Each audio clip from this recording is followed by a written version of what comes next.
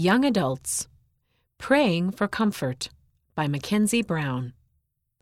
The thought popped into my head, why haven't you been talking to Heavenly Father? I was home alone on a Friday. I had been invited by some friends to go to a dance, and I had given a tentative maybe. I wasn't sure if I felt like going anywhere. Looking around my darkened apartment a few hours before I had to go, I decided to start reading a book to pass the time.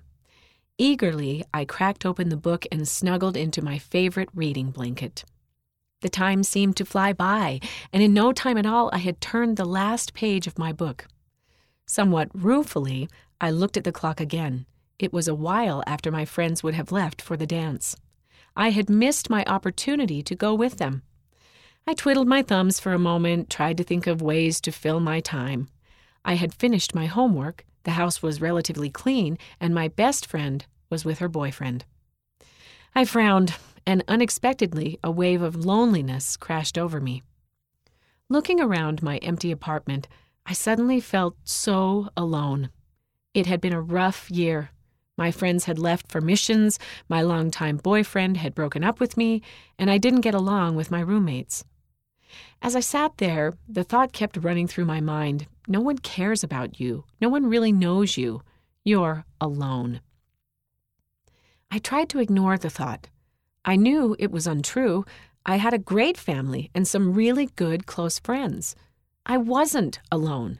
But the thought wouldn't go away, and I felt my forced positivity get swallowed up in sadness. In my room, I curled up on my bed, trying hard not to cry.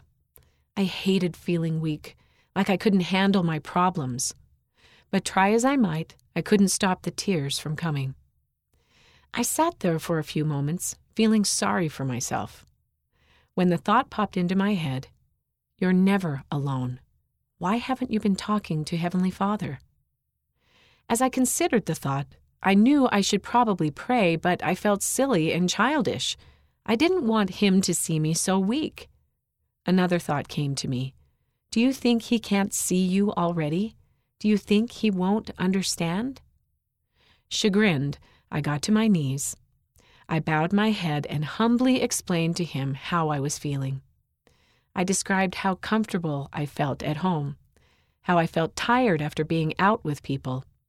I explained how I had decided to stay home even though I knew I was lonely and would have a good time with my friends. I described how I felt. Humbly, I asked for comfort and love. I said these words and immediately heard a knock at the door. I hurriedly closed my prayer and got up. I opened the door and was greeted by big smiles and hugs. My friends hadn't left for the dance yet after all. I ended up going to the dance and having a great time, but that wasn't the most important part of that night to me. I had always had a pretty strong testimony of prayer, but up until that moment, I hadn't realized how stale and repetitive my daily prayers had become. When I opened up my heart to my Heavenly Father and really told Him what was going on, I was blessed with real and personal comfort, the kind I had been missing in my life. Later, I was reading my scriptures and came across this passage. Acquaint now thyself with Him, and be at peace. Thereby good shall come unto thee. Job chapter 22, verse 21.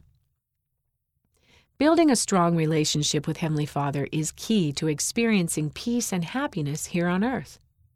When I don't talk to my Heavenly Father and listen to His voice through promptings, scriptures, and modern-day revelation, I am cutting myself off from the happiness and blessings I could receive from Him. I will always remember that moment as the experience that taught me how much God truly loves me and knows me. Even when my prayers aren't always answered so immediately, I can always feel the difference in my life when I take the time to talk to Him. I know that He will always be there for me when I turn to Him. The author lives in Utah, USA. End of the story, Praying for Comfort, read by Shauna Thompson.